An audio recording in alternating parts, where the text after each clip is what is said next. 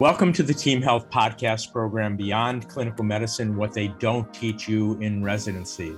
I'm Rob Strauss, Team Health Chief Medical Training Officer, and this podcast is about creating meaning in an increasingly complicated world by making a difference. What can critical involvement do? It can make a difference, provide personal meaning at a time when we may be overwhelmed by so much tragedy and our own personal responsibilities, and it can inspire others.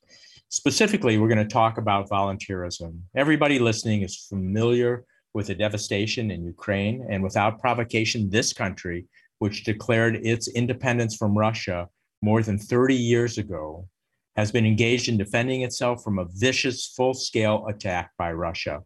There have been tens of thousands of deaths and so many more casualties.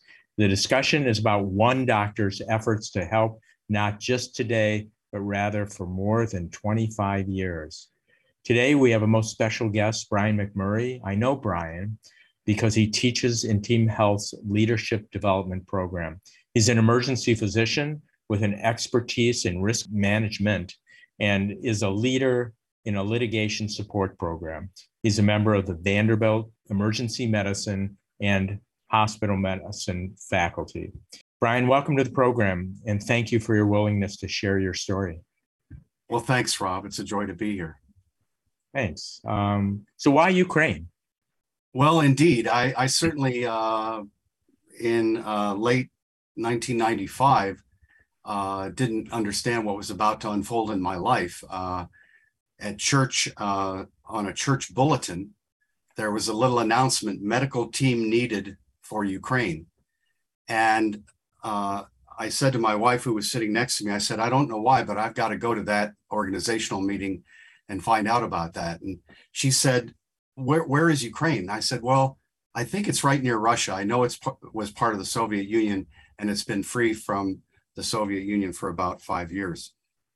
So I went to the organizational meeting, met a couple that had moved with their kids from Vinnytsia, Ukraine, to Franklin, Tennessee, learned about people from our church that wanted to go there, and actually a family that wanted to move to Vinnytsia, and set up a digital recording studio there.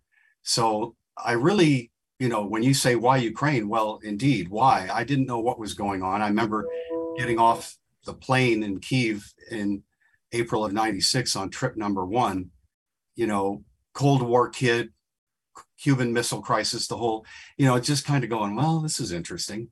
And then the warmth of the people just progressively melted my heart. And now I just recently completed my 44th trip there since. And I don't want to sound corny, but it's been a cascade of God's grace. Well, I understand you've gone multiple times since, and you've been involved at multiple levels, medically, humanitarian. Tell us about that. So there was an initial focus on collaborating with doctors there, helping at some orphanages. Quickly, I realized that meaningful collaboration doesn't mean that you go in and hand out a bunch of pills, do way too many physical exams in a compressed time frame. And, what collaboration really means is being intentional about establishing important relationships, learning their medical system, having a servant and humble heart, and keep going back and show them loyalty, and learn how they want you to help them, not vice versa. So at one point you told me about a story at the orphanage and a sword dance that occurred. Can you tell us about that? Well, there are many, you can imagine each trip's about 2 to 3 weeks in duration. So that means I've spent a year and a half or whatever of my life there, all different seasons of the year. Well, one occasion we went to an orphanage, and my middle daughter, Mary Ellen, happened to be with me on this one. She was about 12, and all 3 of my daughters danced here in the region competitively, Scottish Highland dancing. And one of the dances is called the sword dance. And so my friends in Ukraine knew about Mary Ellen and her sisters doing this and said, hey, any chance she could, come over in her kilt and bring some things over and do some demonstration. Well, the kids in the orphanage had never seen anybody in a kilt, and they'd certainly never seen anybody doing Highland dancing. And I'll never forget it. It's just like the kids were just overwhelmed and like hushed. And Mary Ellen was really touched. It was a precious time, for her at that age to realize that all these kids didn't have their parents, and that she could just love on them, and that they were enthralled with her. I remember at the end of each trip, Rob, we would have a debriefing, like over dinner, of whoever had gone on the trip. And I would try to get people from the church, other clinicians, other people in health related fields. So we would share a little vignette. You were allowed to tell one little story about what had happened on the trip. And Mary Ellen told the group about the sword dance. And then she turned to me and was crying and said, "Now I realize, Dad, why you come over here and why it's so important to you." Wow.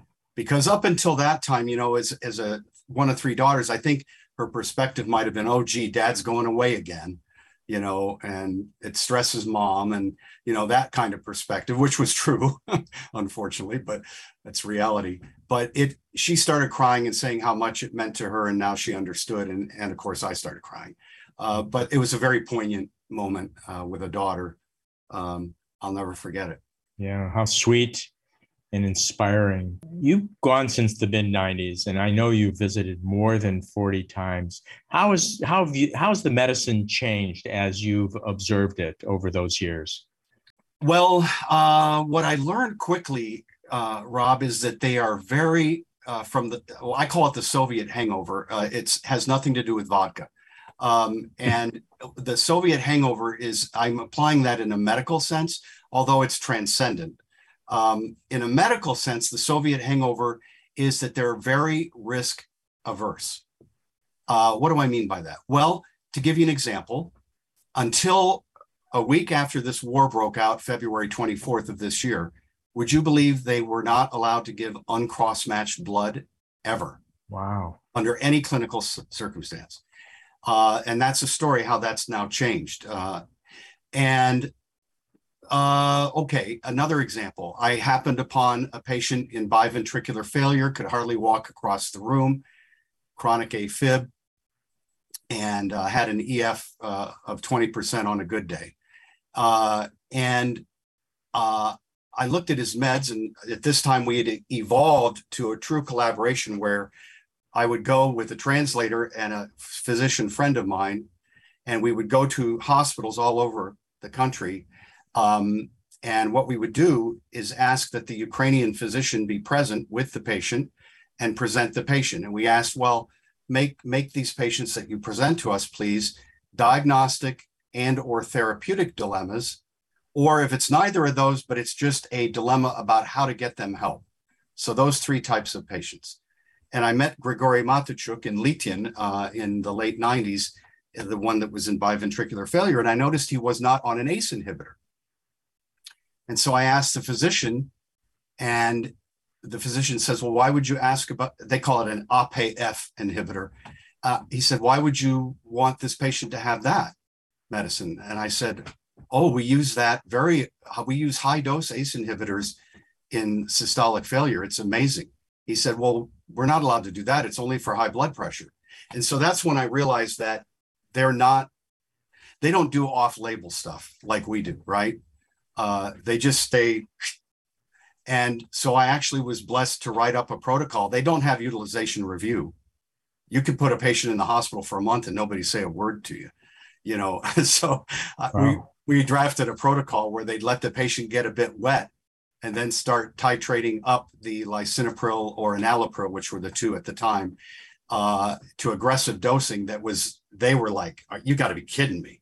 And no, this will work, I promise. And so Grigory, they followed the protocol with Grigory, and we called him Lazarus because he went from that state I described to going back and running his farm. And when I say running his farm, I mean running his farm. If you can imagine a solo farmer and his wife, and he lived another 9 years, and Um, it was just an amazing experience in my life medically to be able to help somebody else realize, well, wait, there is another way to do this. I didn't know we could use these drugs this way. So two questions. One is, how long ago was that? And two, can you describe how that one change in one place has changed medicine in the Ukraine? Well, at the time, I hadn't traveled all over the country. It was probably in '98, as I recall. So at the time, I'd probably only been there half a dozen times or so.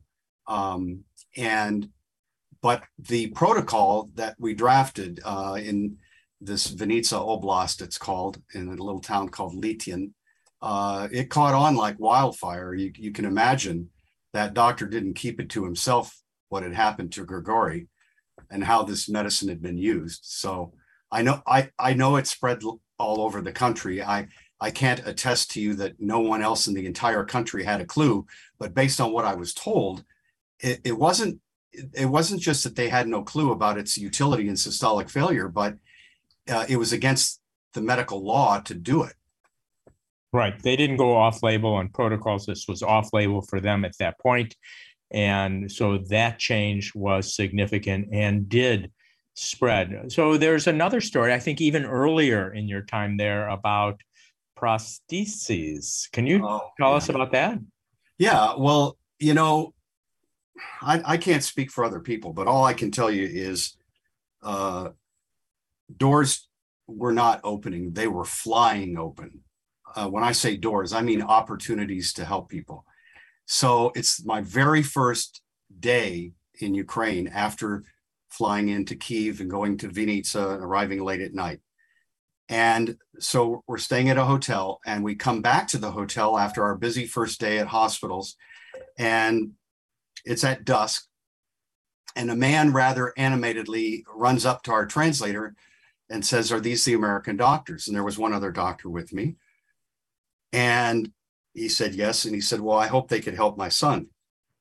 So I was introduced to Benjamin Rabitz, and he had been in a horrific car wreck. His wife and baby son were with him.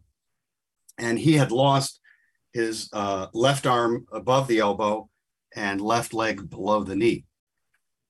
And he was having horrific time with the prosthesis and stump ulcers on the left leg. And he said, how can you help? And Tom Duncan, the other doctor, and we said, well, we're not sure. But I said, well, why don't we just take photos of him and then we'll measure his good limbs, all the lengths. So we did that. And I came back home and presented him at the Vanderbilt Prosthesis Clinic. And one of the men there said, well, I can't make the next trip you make, but my father will be on the trip, rest assured. And so his father's name was Ed Dillard, who ran a prosthesis clinic and manufacturing site here in Nashville. And sure enough, Ed Dillard went on the next 2 trips. First trip was just to get to know people there and engender some trust. And I can relate to that because, you have to build relationships to be able to really break through. And so Ed did that on the first trip, and he learned what they needed. They needed the latest carbon monomers. They needed the latest things that unweight the prosthesis so that it doesn't have a focal, it spreads the weight. I don't know how to say it, but so it doesn't create these stump ulcers. Well, literally, Ed Dillard, well into his 70s at the time, 2 trips to Vinnytsia, Ukraine, where by coincidence, was the leading site of prosthesis manufacturing for the whole nation.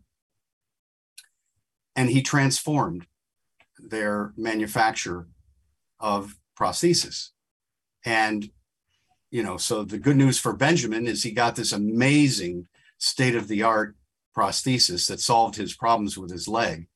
And Ed Dillard changed everything in that country from that moment forward about how they manufacture prostheses. What a wonderful story. And again, it's not necessarily what you did, but you did make the connection that allowed others to provide very, very helpful medical care. So that's fantastic. So you were there on your 43rd trip last month. So I have I guess a multi-part question. Wasn't that dangerous? Why'd you go? What did you see? And what was your focus? Well, the last two trips were the 43rd and 44th, and but who's counting, right? So the danger. Well, I was thinking about on the first trip, I felt conviction to go. I've been so many times. I know the nation like the back of my hand. I have friends in all major cities. I felt that I needed to go first and foremost to show them my love is not conditional. It's unwavering, and I wanted to be with them. I wanted to learn what I could do to help now under these circumstances. I wanted to see firsthand the impact on many people and many friends. My wife would usually get nervous. Catherine when I would go on these trips. She did go 3 times herself, and that helped. But she'd get nervous about each trip. But this trip, she said to me one morning, "You really want to go, don't you?" And I said, "I feel I need to." And I asked what I can do to help. And my friends told me, "You need to come if you're willing to." And, I just turned 70, and I felt like, well, I'm not looking to get in trouble or die. But on the other hand, my family's grown up and everybody's in pretty good condition and place. And one of my sons-in-law, who's our certified planner for our family, financial planner, he calls me up. He says, "Don't say anything to Catherine, but could you give me that term life policy number?" That's funny. And so I did. I gave Drew the number. And so that kind of brought it home, I guess. And then the air raid sirens going off all the time. And one early morning in Vinica, they hit the TV station. And I wasn't sure if I'd heard a boom or if I'd been dreaming, because it was like 4 a.m. But honestly, there wasn't a moment, even then. I wasn't distracted by fear or anything. And I traveled all over. The furthest east I went is Kyiv. And right. I saw things there, but I didn't feel endangered personally. I just felt, honestly, I felt like I needed to be there to support friends and to learn what I could do. And that next trip was able to help start some things. What things? Well, I mentioned earlier that they are so risk averse and everything. So, can you imagine it being illegal to give uncross matched blood? And after 2014, when Putin did his initial adventure and annexed Crimea, aka stole it, and infiltrated the Donbass region, Vitaly Krylyuk, if I say that name, Vitaly, he's the ASEP International Section liaison for Ukraine. So each host country has a liaison or two, which are the people from the host country that work with the ASEP ambassador to that country and deputy ambassador to facilitate collaboration. Well, Vitaly is in charge of the nation's education for pre-hospital medicine and disaster medicine. He's in the Ministry of Health. He's based in Kyiv. And so he had shared with me long ago about this not giving uncross matched blood. So I was blessed to recruit a team in 2015 and 17 that included Tim Nunes, twice bronze medal recipient, Iraq and Afghanistan from the Army, who is now the number 2 man at the time in Vanderbilt trauma. And so he came over and lectured all over and was able to reinforce that you must be able to give uncross matched blood. Well, Vitaly had shared this with many people in the Ministry of Health. 1 week into this war, in late February, the Minister of Health calls Vitaly up and he says, "Vitaly, I know you've been talking about all this uncross matched blood and the Vanderbilt massive transfusion protocol. You suppose you could send that to me again? I can't find it." And so he sent it to him and he signed it 2 days later. And now they have literally adopted the Vanderbilt massive transfusion protocol in Ukrainian. And this last trip, I was able to go around teaching point of care blood typing in the field and whole blood transfusion. It's fabulous. Again, major difference maker that has real life consequences, really changing medicine. Big picture, Brian, what have you learned from all of this personally? Oh, wow. That's how long do we have? First and foremost, I had reinforced something I've always known, but I haven't always done a great job at, but I've really tried always. Whether you're a physician or whether you're just a parent or a grandparent or whatever, regardless of the relationship, you have to establish a foundation to any relationship. And it seems that it's always predicated upon the other person knowing two things. One, that you're listening, and two, that you care. So I've realized in Ukraine in helping them that the more I listen and the more I care, the more I learn of their needs, and then can collaborate back home, bring teams over, sometimes work on things that are within my knowledge in medicine, in internal medicine and emergency medicine. But so I've learned the impact and importance. I also learned that if you want to know what patients are taking in terms of medications, you have to have the pill bottles in front of you and find out what they're really taking, not what they're supposed to be taking. And you have to do it in a disarming way. You have, when you're taking a medical history, you have to make it okay for the person to let you down. In other words, they don't want to tell you that they're not taking that pill because it was too much money or whatever. But if you take a medical history, you can't always do that in emergency medicine, right? But I've done more than just that in hospital medicine and other clinics. But that's how you get the real story: is you disarm people, you make it okay, and you get the truth about what they're doing. And I learned that in Ukraine, that the doctors there would often suggest a medication that they couldn't afford, that they never got on it. So it impacted how I practice medicine. And then just learning about how other cultures are and learning how to be a better person, and not just a doctor. And there's no way to enjoy almost anything more than giving to other people. I've been a facilitator, Rob, more than individual. I mean, I've had opportunities to have an impact personally. And of course, when you see that door open, you walk through it. Catherine, a number of years ago, said, well, why don't you start going somewhere else? Why do you just keep going to Ukraine? And I said, well, I'll tell you what, here's the deal, or here's a deal. I promise you that if I go over there on any trip and God stops throwing doors wide open for me to help people or to bring over others to help, I promise you I'll start going elsewhere. Of course, that's never happened. This is fabulous. The way I think of altruism, it's giving of yourself to help others in a way that is personally meaningful to you.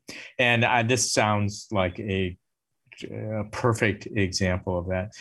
Brian, I think probably other people who are listening will want to know more. And I know you've had an active blog for many years and some websites. Could you tell us what those are, so that if somebody did want to know more or contact you directly and find out what they can do, that they would have access? Sure.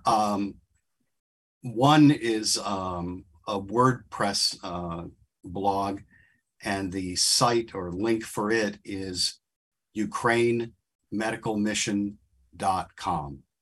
The other group that I'm involved with now are on the Dniester River on the Moldovan border in a town called Moldiv Podilsky. And that's a strategic site, thankfully not strategic militarily, but a humanitarian corridor from Moldova into Ukraine. They live right there. They have a foster home.